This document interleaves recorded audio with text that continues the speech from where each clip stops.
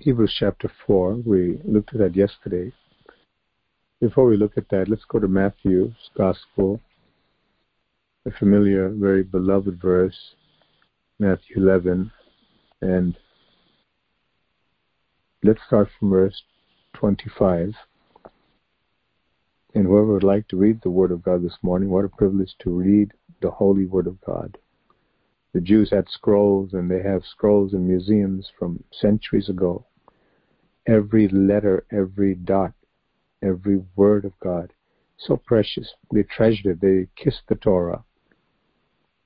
And many of the Jews, they understood the gravity, the reverence for the Word of God. We have the living Word of God in so many formats. God is so good. He hasn't limited to just paper. We have it in digital format. We hear it through audio. We are the most blessed people on the face of the earth. We have the true Word of God. The true Word of God. Someone please read Matthew 11, 25 to 30.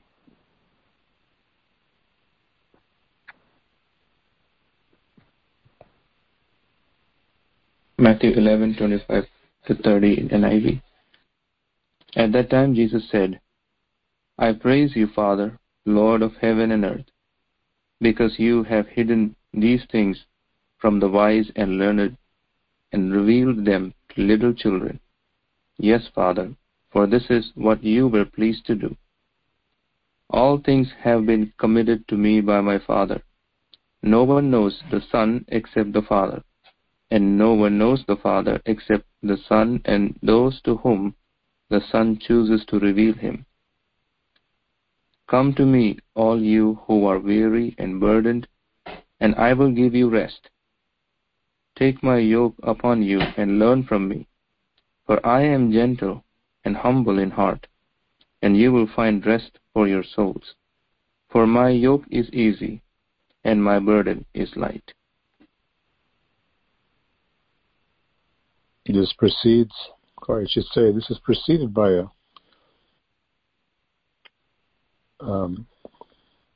very strong word in verse 20. So then he began to rebuke the cities in which most of his mighty works had been done, because they did not repent. Woe to you, Chorazin, woe to you, Bethsaida, for if the mighty works which were done in you had been done in Tyre and Sidon, they're on the upper west coast of the Mediterranean Sea.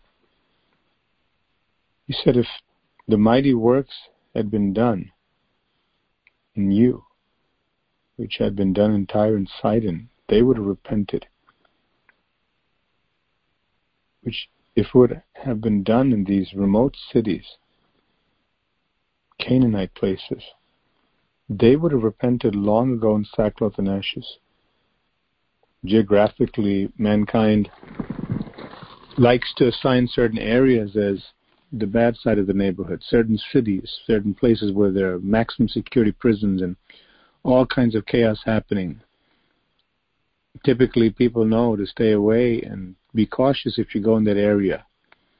Certain streets laden with destruction, cars riddled with bullets, and all kinds of chaos happening. You can't set foot in certain neighborhoods. God is saying if those neighborhoods would have seen me and heard, if they would have seen the mighty works that you people in certain cities in Israel had seen, they would have repented. And you, Capernaum, this is his ministry base, who are exalted to heaven, will be brought down to Hades, hell. For if the mighty works which were done in you had been done in Sodom, which was destroyed by fire raining down from heaven brimstone, it would have remained until this day. But I say to you that it shall be more tolerable for the land of Sodom, the day of judgment, than for you. And right after this, God speaks to his children, those who really follow him, that in spite of the judgment that's coming on the world, he said, you're my beloved, you're safe. Don't be alarmed. We come to a point where every word that our Father speaks, every word that the Lord Jesus speaks, the Holy Spirit speaks, we know what applies to us and what doesn't. God is so good. He's a very, very loving, gentle God. He speaks peace to his people. We walk with him, we have nothing to fear. Because light repels darkness.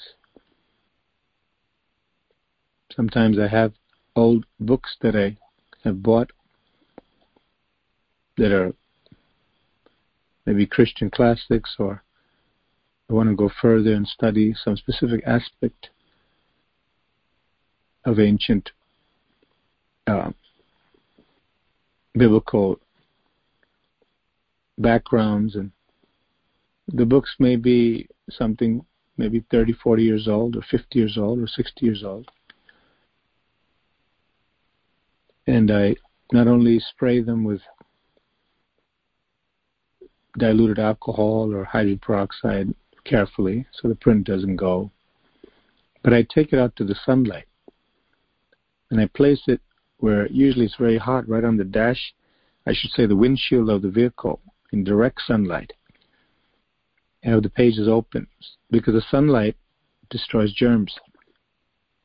When we're in the light, we have no fear of being infected by evil. Hallelujah. Evil can be all around. It can try to afflict us. We cannot get infected. Glory be to Jesus. Hallelujah. We can be afflicted by evil, but we cannot get infected by evil in our souls. That's the protection we have in Jesus. At that time, Jesus answered and said, after his enunciation, of those people who saw the miracles of God, they're so stubborn and obstinate, they refuse to yield to him.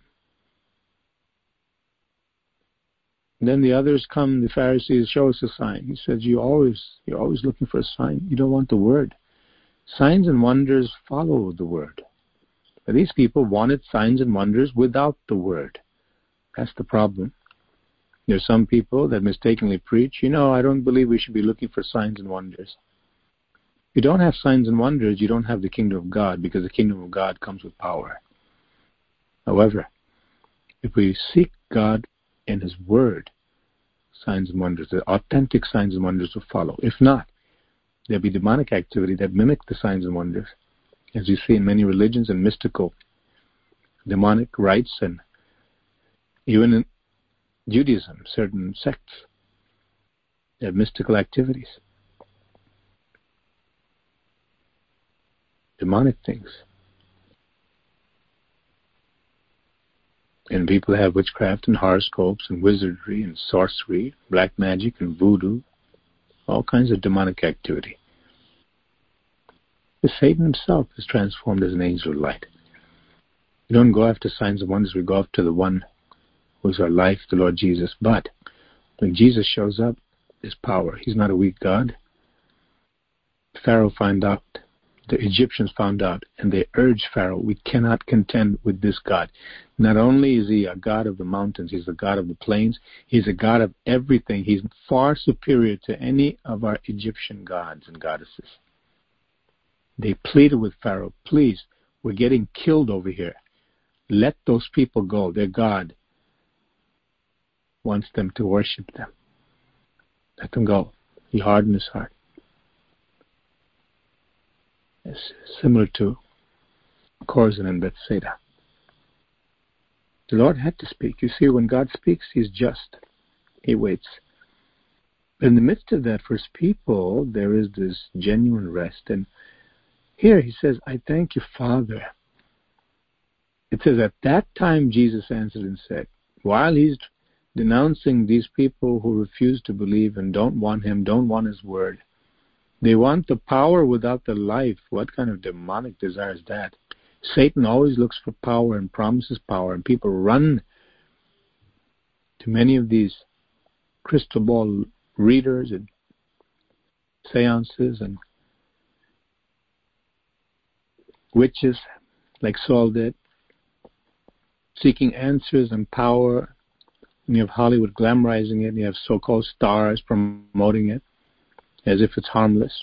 You see the tragedy, the last laugh the devil gets in their lives.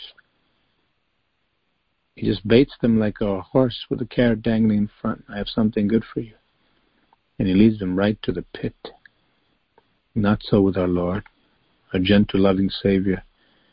He speaks the truth to us. He said, I thank you, Father, Lord of heaven and earth. You have hidden these things from the wise and prudent, not the real, genuinely wise and prudent by heaven's standards, but those who are wise in themselves. They're proud. They have the wisdom of this world. Jesus says, Lord, Father, you have hidden the truth from the wise of this world. And you reveal it to babies. You reveal them to babies. These truths. These things. How does a baby act? Unassuming. Unassuming. Typically, healthy babies, they'll be full of wonder. Ready to believe. They'll believe you and take a step and try things. Because there's a trust factor there. No cynicism and what ifs and all those things. With God, we can trust Him completely, like babies. If we're humble, then we'll be lifted up with the truth. We'll be given much from God. In verse 26, the Lord Jesus praying to the Father. Even so, Father, for so it seemed good in your sight. I've often said this, some of these prayers, like John 17 also, we have an intimate front row seat, if you will, to the communication of God to God. The Lord said unto my Lord, sit at my right hand until I make your enemies your footstool. Psalm 110. You are priest forever after the order of Melchizedek, as we have been studying Hebrews. We'll get to that. But what would it be like if someone secretly recorded a cell phone conversation of the president in the United States history, in some big scandal or some big operation? Secret files.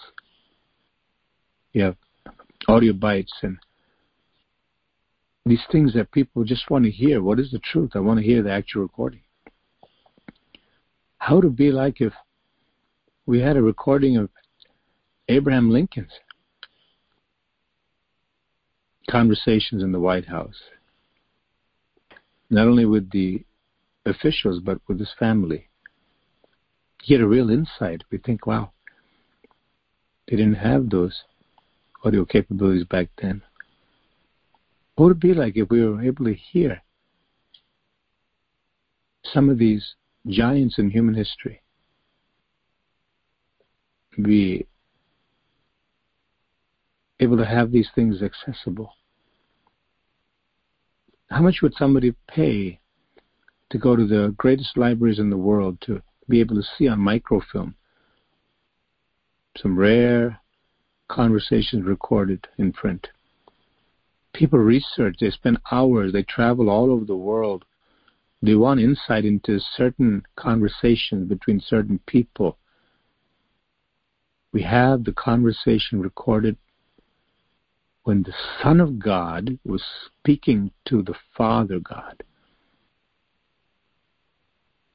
He said, even so, Father, for so it seemed good in your sight. It shows the oneness, that the will of God, Father, Son, and Holy Spirit, is always good for His children. All things have been delivered to me by my Father. And no one knows the Son except the Father, nor does anyone know the Father except the Son. He even reveals that. He says, you're getting this intimate revelation. To who? Babies. All of us. The children of God. And the one to whom the Son wills to reveal Him. Then He says, come to me, all you who labor and are heavily burdened, heavy laden. and I will give you rest. To think about rest, we usually think about physical rest. There's a refreshment in the soul, calmness, a stillness, a delight, a restoration that God wants to give, where we are stopping from all of our handling of the affairs of life, with all the pressures, coming to the feet of the Lord. Lord, you're the problem solver. I believe you when you said, come to me, all you that labor and are heavily burdened, I will give you rest. I believe you, Lord. I'm coming to you. Hebrews 4 talks about rest. The rest, certainly emotional and psychological, but far greater than that is a spiritual rest. And in the book of Hebrews, we'll see that the rest is begun, must continue, must consummate. That solves the confusion many people have when they read it, because they read if Joshua had given them rest, then there's no further need for anyone else, but he couldn't. Because all of that battle in Canaan and the acquiring of the land to get rest was pointing to the ultimate rest that will come from the Lord Jesus Christ. And people who get that rest by salvation, by faith, they do what Jesus says here. They come to Jesus and they put down their works, their burdens. The Bible calls in Hebrews 6 dead works, repentance from sins, the works of the flesh, and carrying the load all by ourselves or trying to. We cannot handle anything apart from Christ, apart from His grace. Many people don't know it. They don't know that it's the Lord who's giving them life and breath. They think they're doing it on their own. But we know better. As little children, babies,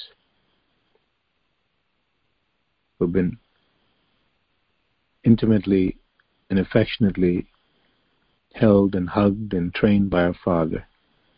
All we need to do is depend upon the King, who is our Father. Come unto me, all you that labor and are heavy laden, and I will give you rest. Take my yoke upon you.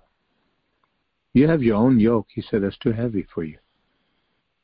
Take my yoke upon you, I'll support you, and learn of me, for He's the gentle one.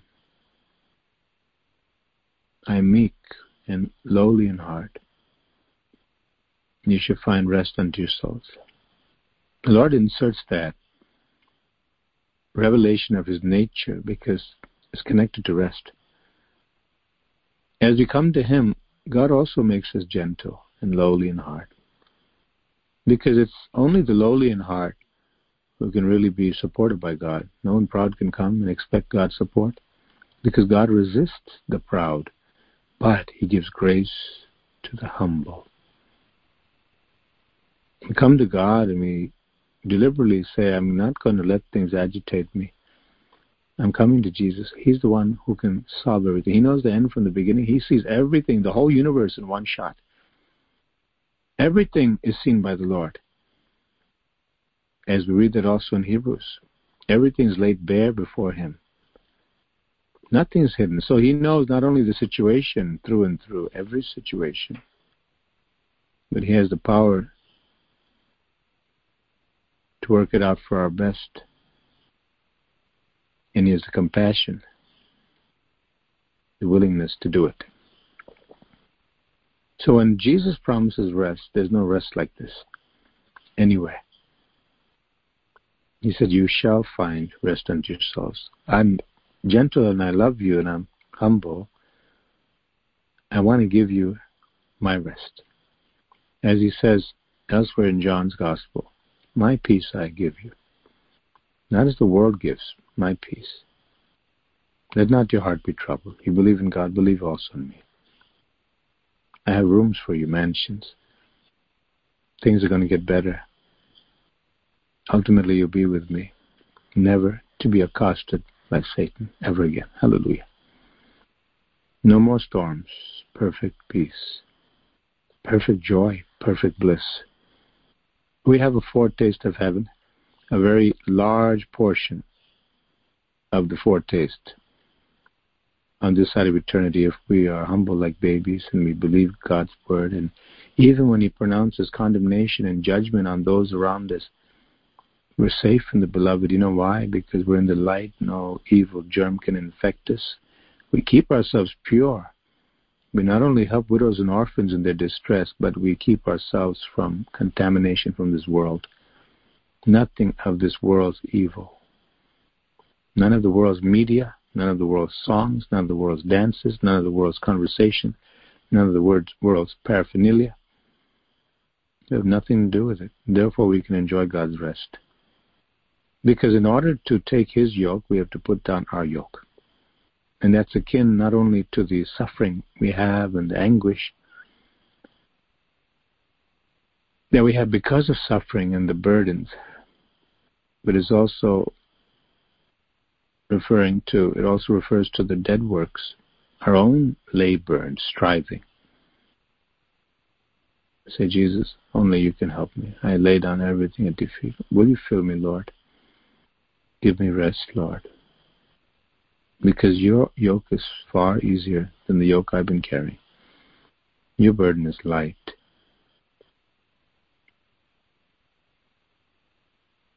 Is your burden heavy?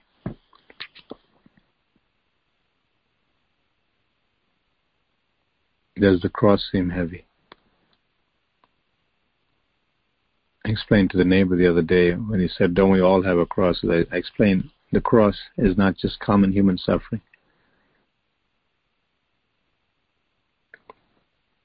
The cross biblically is any suffering connected with our following Jesus Christ. When we're doing the right thing and we get afflicted and accosted by the enemy.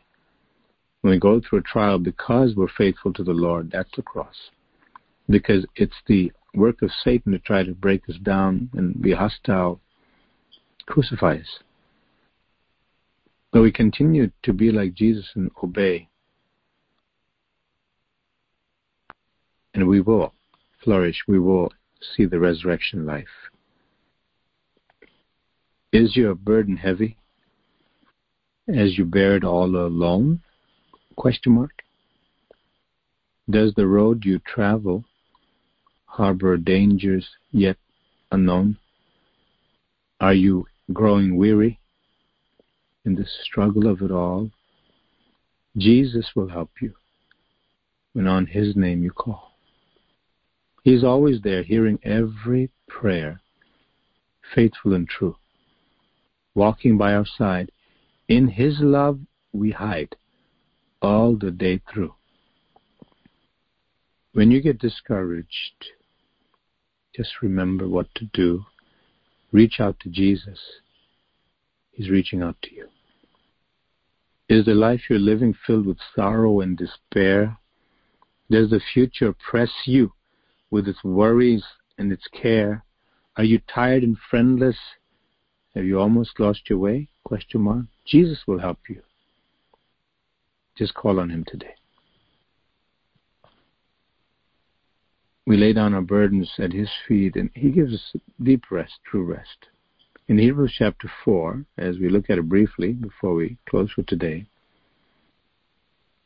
it says, Let us therefore fear, lest the promise being left of us, of entering into his rest, any of you should seem to come short of it.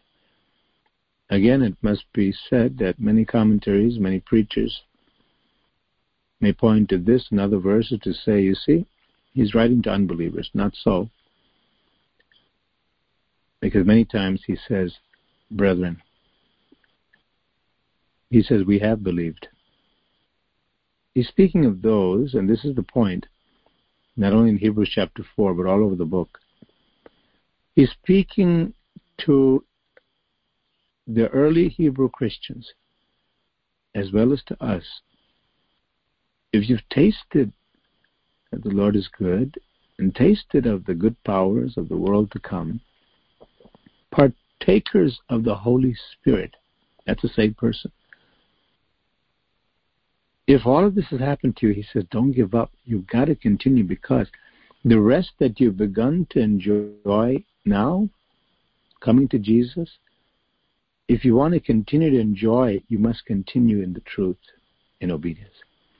If you want to enter into the consummation, the ultimate fulfillment of rest in heaven, you have to continue in obedience.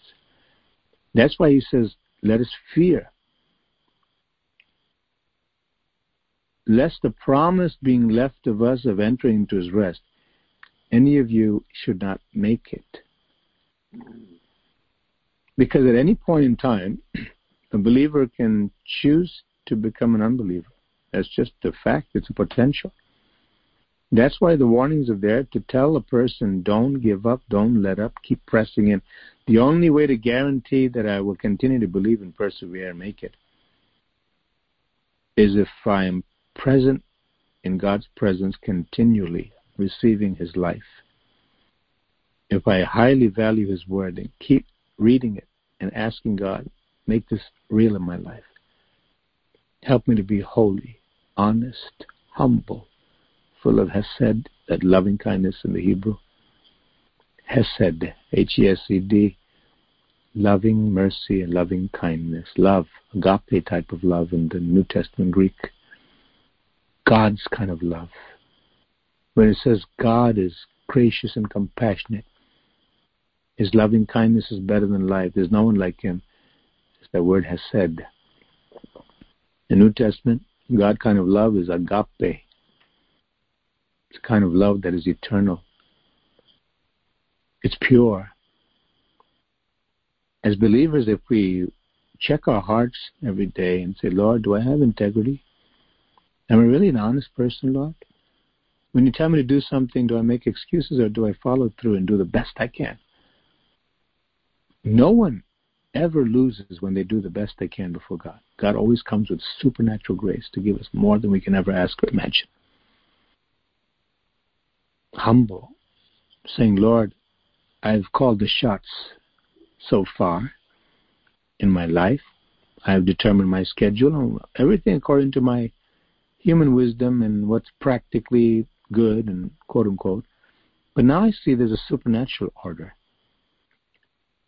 I need to ask you, Lord, what should my day be like, and how should I schedule my life around you as the head and the center?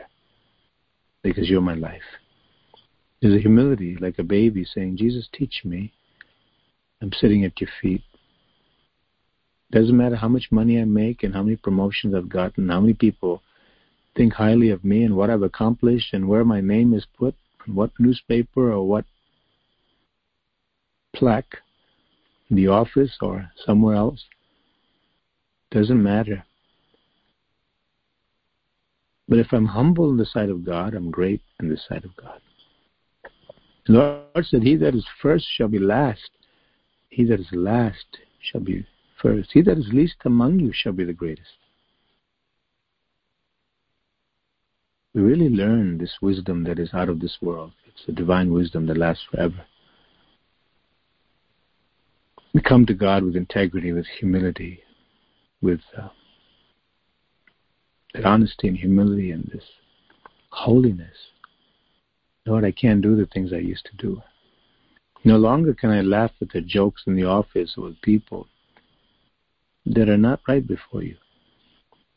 There's a stability and a maturity that God brings in where we're not off base and emotions get up and down, and God gives us that peace. Only he can do it. Any one of us can be off base, extreme, out of the way anytime.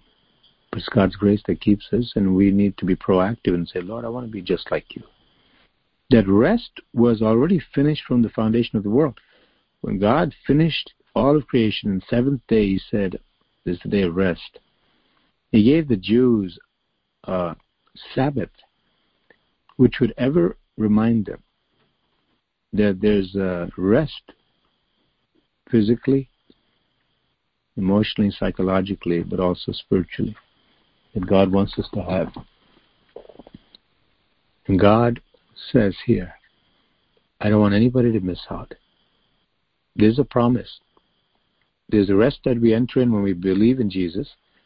There's a rest that we continue in when we continue to obey Him. And the rest that will finally come when we enter heaven. That ultimate rest. And He's saying here, none of you should come short of it. Remember how you believed in the beginning? Unlike the people in the wilderness who God overthrew, the whole generation, because you know why? They heard the word, but they failed to mix it with faith. Verse 2. And notice He says, for we which have believed, He's talking to believers, do enter into that rest. He doesn't say have entered on purpose. The wording is do enter. In other words, we have tasted, but specifically it's written here that we do enter. There's a continuation. We've entered in. We continue to walk in that rest until we get to the destination, finally stay in that rest. It must be remembered. The Christian life is probationary. What does it mean when someone's on probation? I'd like to ask you, what does probation mean? I'd like to ask perhaps the expert among us, who was a former corrections officer, Mimi, what is probation? It's a trial period.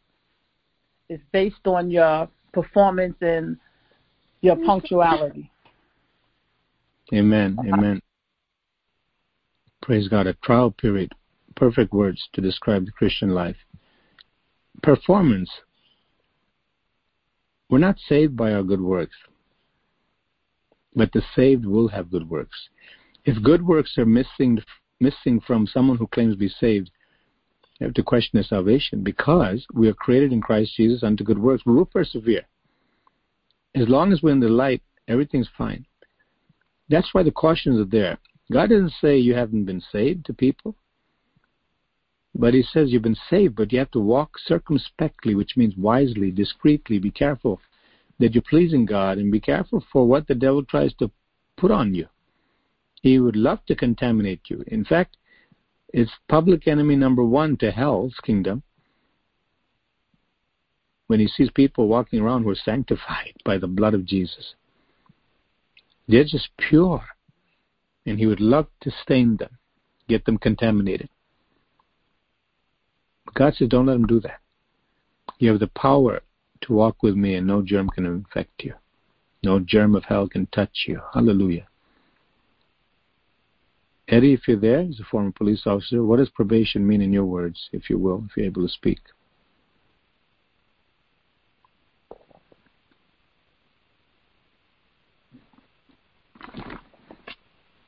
Praise the Lord, Pastor. I didn't deal with probation. It was more offenses. Sister Mimi got it more accurately. I guess her definition actually clarified it for me, because we didn't deal with. The only time we would deal with somebody on probation is if they, committed a crime or, broke that probation. You have right. Issue warrants. Yeah, issue warrants for them. Praise God. So there's another aspect, actually, along with what Mimi said, is we cannot violate that probation. Otherwise, back to square one. Yeah. And what freedom God has given us, God is saying, you're my babies. You're my children. You're precious to me. You're my soldiers. The devil cannot touch you. Stay with me. How do we stay with Jesus? How do we abide in him? John 15, we do what he says. And as long as we follow his word and we have a healthy fear, that's what's missing today. So many evangelical circles and churches. The fear of God is just not there. And that's why people can drink and carouse and smoke and be immoral and be deacons and elders and pastors and choir leaders and worship leaders. And hell is just rampant in churches. Licentiousness, this license to be immoral and wicked. But that's not what we learned from Jesus. He's holy. He teaches us to be holy and honest and humble and full of hesed, loving kindness. That's the Christian life. God says you began well. He encourages the Hebrew Christians as well as us. He says there's a rest reserved for you. You go to a fancy restaurant perhaps, or some invitation to some great event, guest of honor, and there's a table with your name on it, special, reserved. Nobody else can take that table. It's for you and your family. What a special invitation and privilege. It's a place of honor. God says, I have mansions for you. I have rooms in my Father's house for you, especially for you.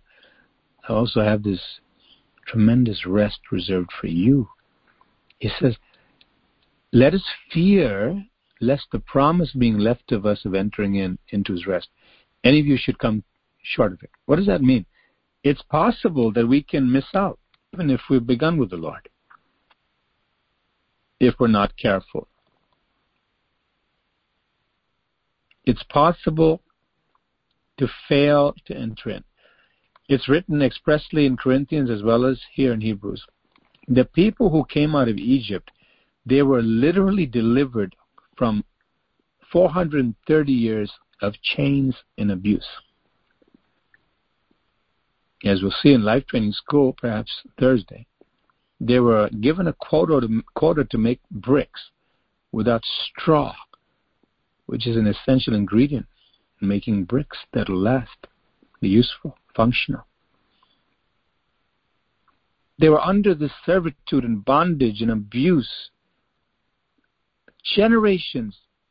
God heard their groaning, brought them out with an outstretched arm, with a mighty arm. He showed his judgment on their oppressors right there in the Red Sea. Everybody saw.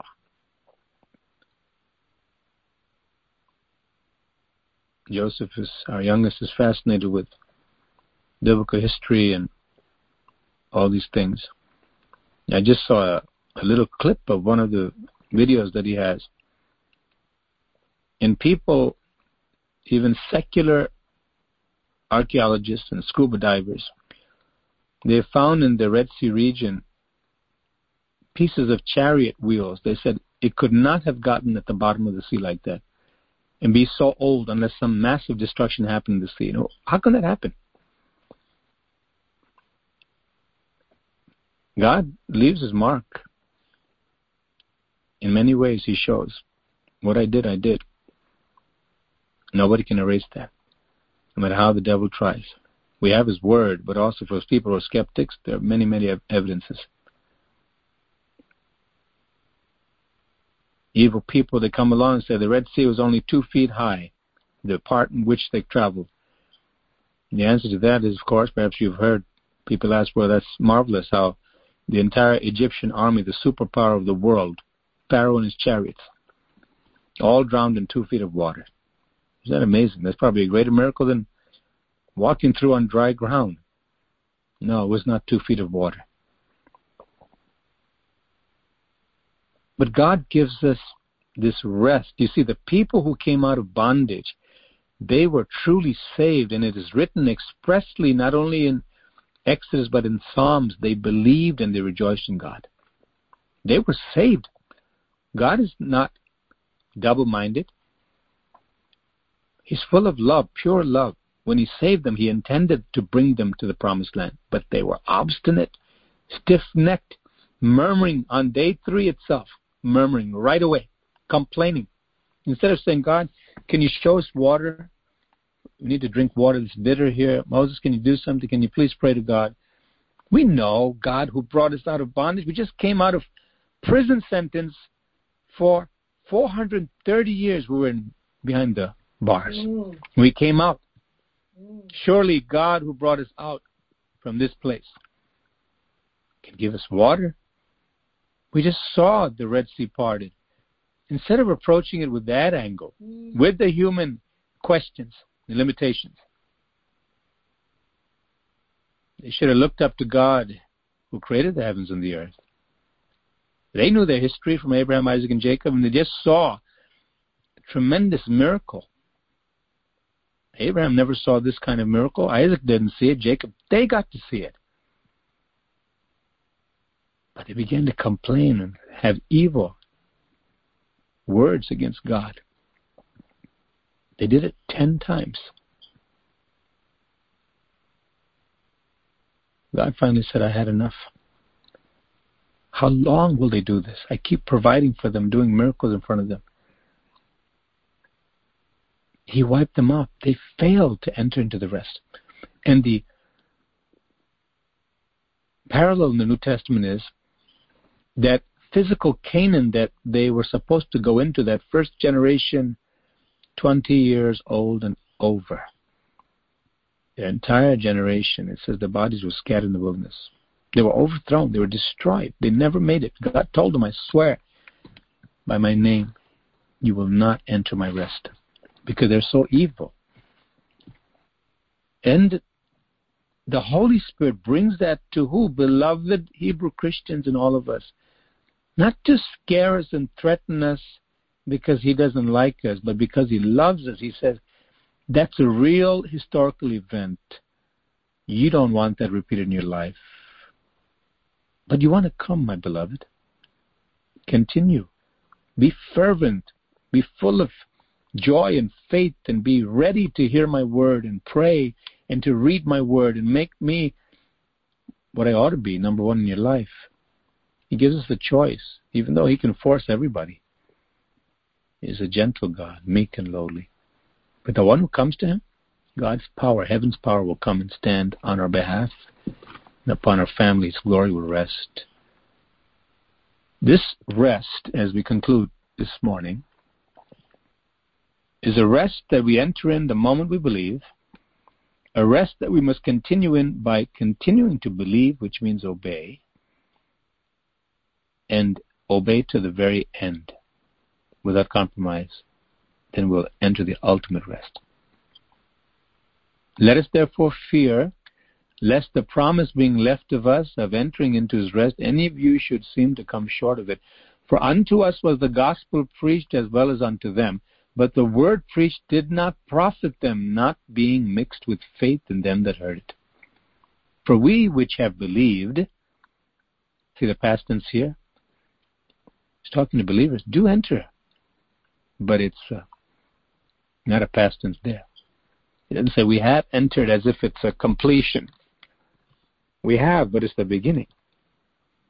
For we have believed, we which have believed, do enter into rest, as he said, as I have sworn in my wrath, if they shall enter into my rest. Although the works were finished from the foundation of the world. Somebody gets accepted into medical school. Very competitive, especially here.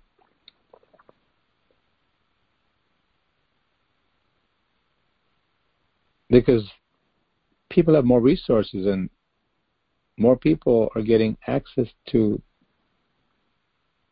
applying. But the selection criteria narrows the pools very quickly. Many universities. They're in medical school, but they've got to complete it to become a doctor. You go to graduate school, you've got to complete it to become a doctor. You're going to study for a doctorate. You go to a science and technology high school, but you got to complete it to get that diploma. Am I in? Yes, praise God. I'm in. I'm in. It's true. It's not a lie. I'm in. But I've got to continue till the end. I have to maintain what? The grade point average. How easy it is for human beings to understand that logic, but when it comes to the spiritual realm, everything becomes hazy and cloudy, and maybe God this, maybe God that, maybe this is right, I don't know, this is confusing. No, it's very simple. The simplicity that is in Christ is absolutely amazing. God says, come to me, I'll give you rest, abide with me, you continue to have rest. As you abide with me to the very end, you persevere, I will take you into the ultimate rest. That where I am, you'll be with me forever. How do we maintain the rest? By believing - obeying. Believe, obey. As I said before, I'll say it again. When they're translating one of the African tongues, the languages, using the African language to translate the Bible, one of the languages, in the turn of the 20th century,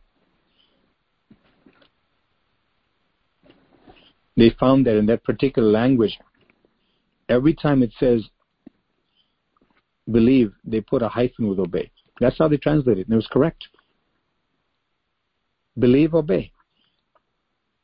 There's no confusion, because that's exactly what God meant. He that believe obeys me has passed from death to life. According to the Bible, there's no such thing as believing without obeying. These people that came out of Egypt, that the writer here alludes to, they believed and they obeyed. When God told them through Moses, you're about to leave, there's going to be a mass exodus. I'm going to do a miracle. You're going to see the salvation of the Lord. Go and borrow from your Egyptian neighbors, every one of you, jewelry. Go borrow it. I'm going to bring you out with a spoil. These people oppressed you. I'm going to get glory. I'm going to bless you tremendously when you come out. You're not coming out empty-handed. Go borrow everyone from his neighbor. Came out with a great spoil. They didn't resist. Oh, but I'm afraid to ask my neighbor. I know God said it. What could God have meant? I don't know. What will they think? Is this right, God? No, they obeyed. They obeyed. They believed. They obeyed. When God instituted the Passover, He told them specifically, I've got to see the innocent blood on your doorposts. Because of the blood that points to the Lamb of God who's coming later, I will pass over your house, not allow the angel to destroy your firstborn. They all obeyed. Not one Israelite, out of the 1.5 million or 2 million, not one of them disobeyed. They believed, obeyed. Believed, obeyed. And so we are told the same thing. Be careful that you take heed, that you do everything that God told you to do, and you'll be safe. But if you think you can believe without obeying, you will not make it.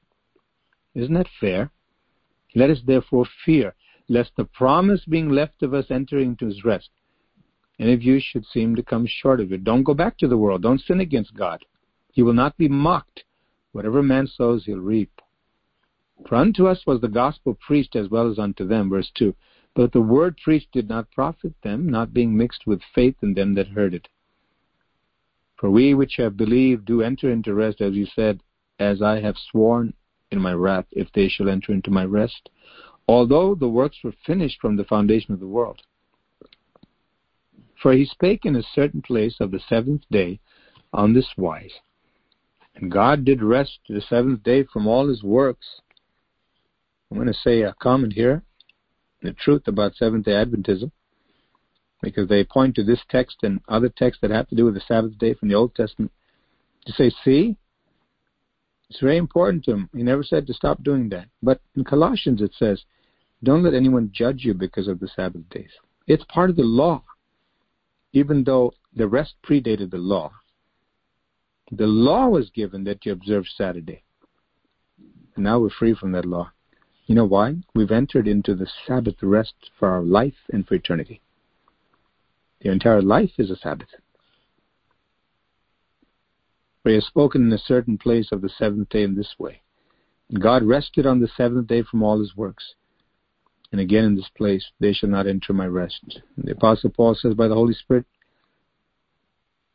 don't let anyone judge you because of what day you want to worship. God's not behind that. It's demonic. However, believers worship on Sunday because it is the day the Lord rose from the dead. They began to meet to celebrate. Why would we break with that if it's such a monumental event? It's demonic. To come with some kind of wisdom that is twisted. To do what? Divide people and then exclude people from heaven. There are people who believe that if you don't worship on Saturday, you end up going to hell because you've taken the mark of the beast if you worship on Sunday. These are part of the Seventh-day Adventist cults, certain factions within it.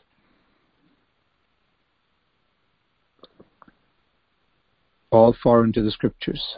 For he has spoken in a certain place of the seventh day in this way, and God rested on the seventh day from all his works. And again in this place, they shall not enter my rest. The caution is extremely forceful, because in chapter 3 we've seen several times already. And he repeats it again. The warning is so clear.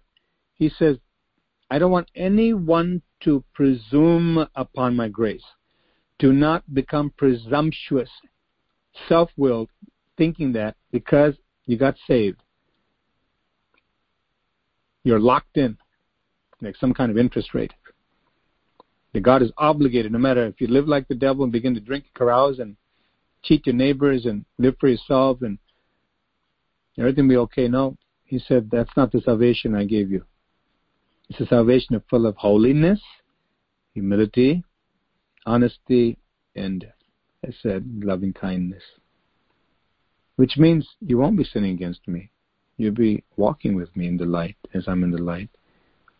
Since, therefore, it remains that some enter in, or enter it, and those to whom it was first preached, that is the ancient Israelites, did not enter because of disobedience. The parallel is they didn't make it to the physical Canaan and the spiritual Canaan, the spiritual rest.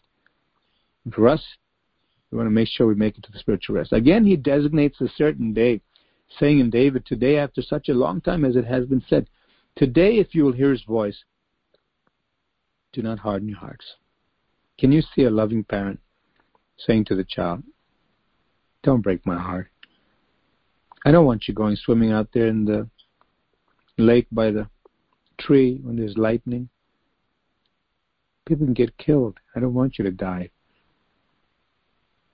And you see the kid making plans to defy mom or dad and want to go with the friends when there's lightning, think is exciting. Listen to the twisted peers' counsel rather than the parental counsel who loves them most. Don't harden your heart, Johnny. Don't resist what I'm telling you. It's good for you. Don't play with fire. We're believers. We don't go out and trial and error like animals on the street, seeing which mate we can pick up. No. You're made in the image of God. We're saved by the blood of Jesus. Holiness rules here. God has your future mapped out. Johnny or Judy, whoever it is.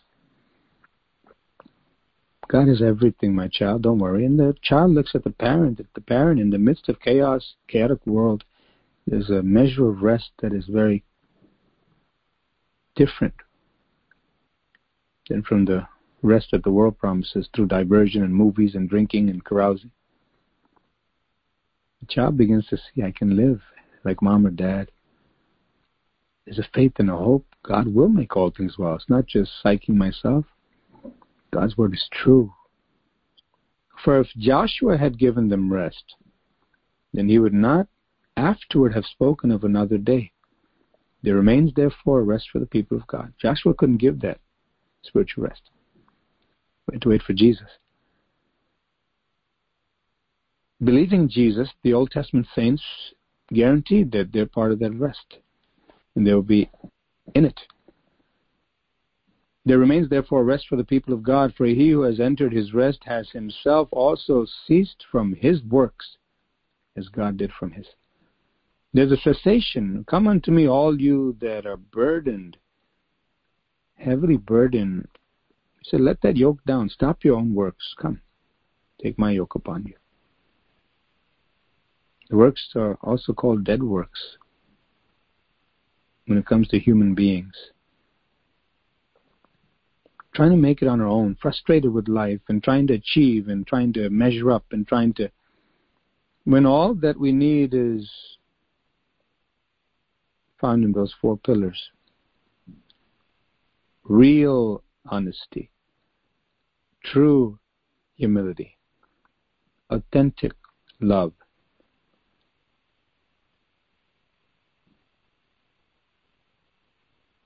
Genuine holiness. Let us therefore be diligent. See, he doesn't end with, you're not entering in and they didn't enter in and you're going to fall, be careful. It's not only that.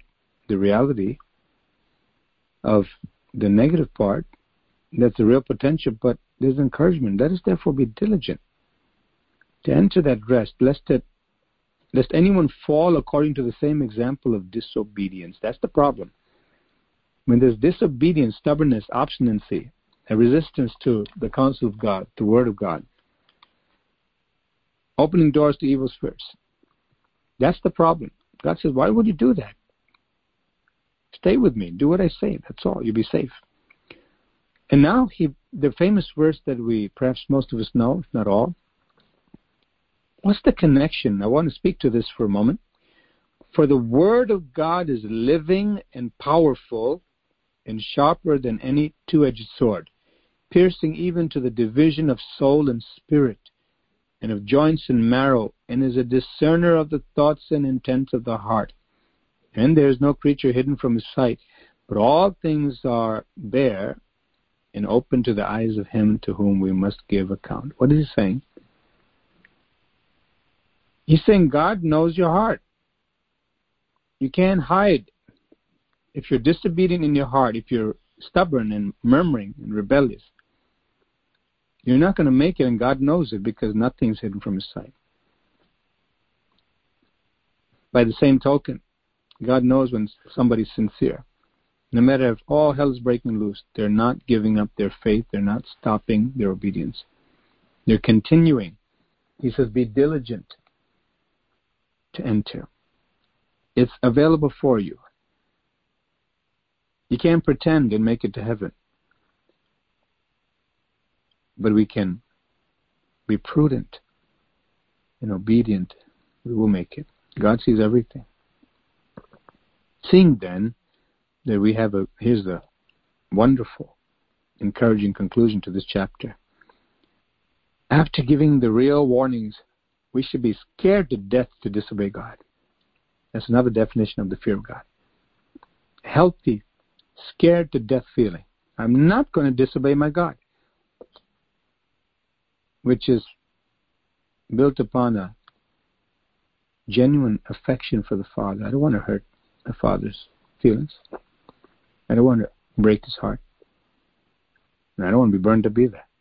I tell you the truth. You read the scriptures, and even in Hebrews, we'll see at the end of an upcoming chapter, it says, for our God is a consuming fire. Don't play with it. So it is a love with a burning affection for God, but a fear of God with a dread of being burnt up too. It's healthy. It can never go wrong if we have the love of God and fear of God.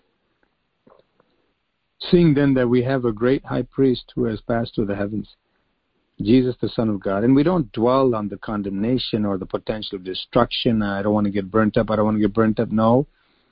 But it's part of it. I'm not disobeying God, because look at what God sent against the people. He told it specifically. Otherwise, God would have mentioned it. If he thought, you know what, I don't want to hurt my people's feelings. After all, they're under grace now. We have communion, and Jesus paid it all on the cross. I don't want to mess them up on the morning call. I want to give them good words, and words that you're going to make it, and there's no worry about failing, and you don't have to worry about any ditch. It's all covered because Jesus died on the cross. In fact, you can go through life blindfolded and do whatever you want. You'll never fall and get hurt. Not so. God says to us reality as it is and a responsibility as it is. We had to walk carefully, not him. He says, you walk circumspectly. Be affectionate with your Father. Make his heart glad, as we've read in the book of Proverbs several times when we went through it. A wise son makes a glad father, but a foolish son is the heaviness of his mother. God is the ultimate parent. You want to please him, find out what he likes, what he commanded, and your vows that we made unto him, keep it. Very simple. When we're safe, we'll make it. We have a high priest also. In the midst of our striving to enter in, doing our very best, having that honesty, we know we're not alone. We have a faithful high priest advocating for us. And if any man sin, it says in John chapter 2, verse 1, we have an advocate with the Father. We have an intercessor. We have a high priest. Seeing then that we have a great high priest who has passed through the heavens, Jesus, the Son of God, let us hold fast our confession. Hold fast your faith in him, continue in him, and believe and obey. For we do not have a high priest who cannot sympathize with our weaknesses, but was in all points tempted as we are, yet without sin. God sees the integrity. That's why it says the word of God will pierce and expose a person's heart to the very motive level. Let us therefore come boldly to the throne of grace, that we may obtain mercy and find grace to help in time of need. We can come to God with all our shortcomings. As we heard Esther preach yesterday evening, we can ask God to make us humble and faithful. He will give us all the help we need, and then we must do all our part. When the two meet, we give our all to God. He gives his all to us, all the grace we need. We will definitely obtain mercy and find grace to help in time of need. We cannot be defeated. A believer does not have anything in his or her blueprint from God, from heaven, that says defeat. Nowhere. There's no plan of God for not a single defeat. There's no plan of God for a single defeat in the believer's life. Once God saves us, he sees win, win, win, win, win, win. It's the devil's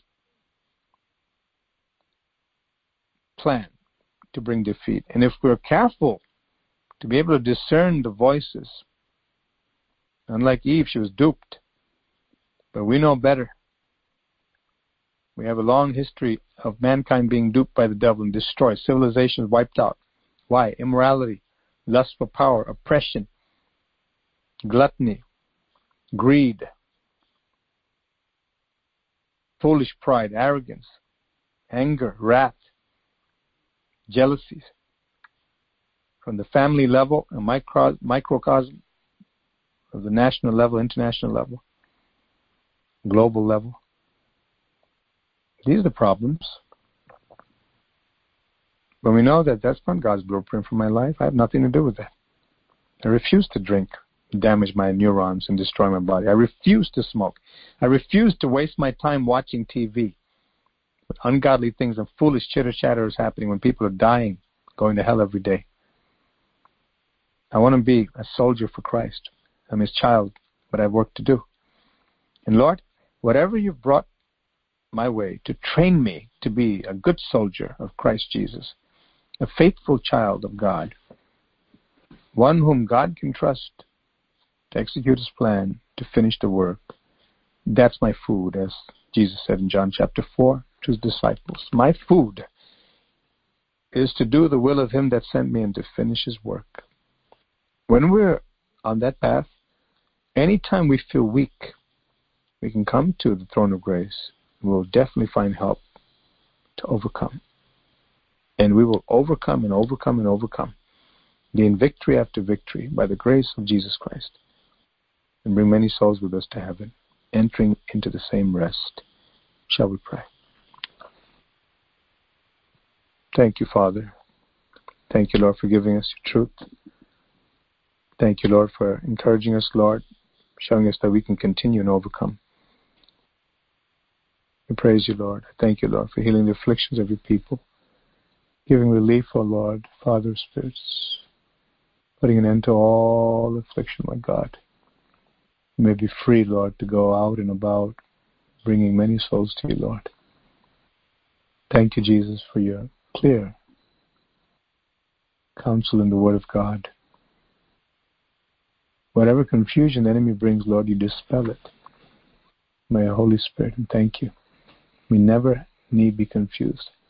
When we come to you, Lord, sincerely and repeatedly, believing and trusting that the one who will lead us into all truth, remind us of all that Jesus said as he told his disciples, the Comforter, the Holy Spirit, will illuminate the Scriptures, keep us on the safe track to winning,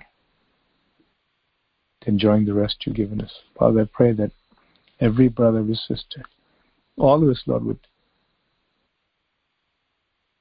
understand and enjoy a greater measure of your rest today, Lord. We would not carry our frustration and burdens and feel overwhelmed and continue that way, but to bring the burdens to your feet, because you did say, you promised, take my yoke upon you, because it's easy and my burden is light. Thank you for the peace that passes all understanding, my Father. Oh, Jesus, you are the God who calmed the storm, and you continue to calm the storms in our life. Thank you, Father. Thank you, Lord. We have a peace that the world cannot give and cannot take away.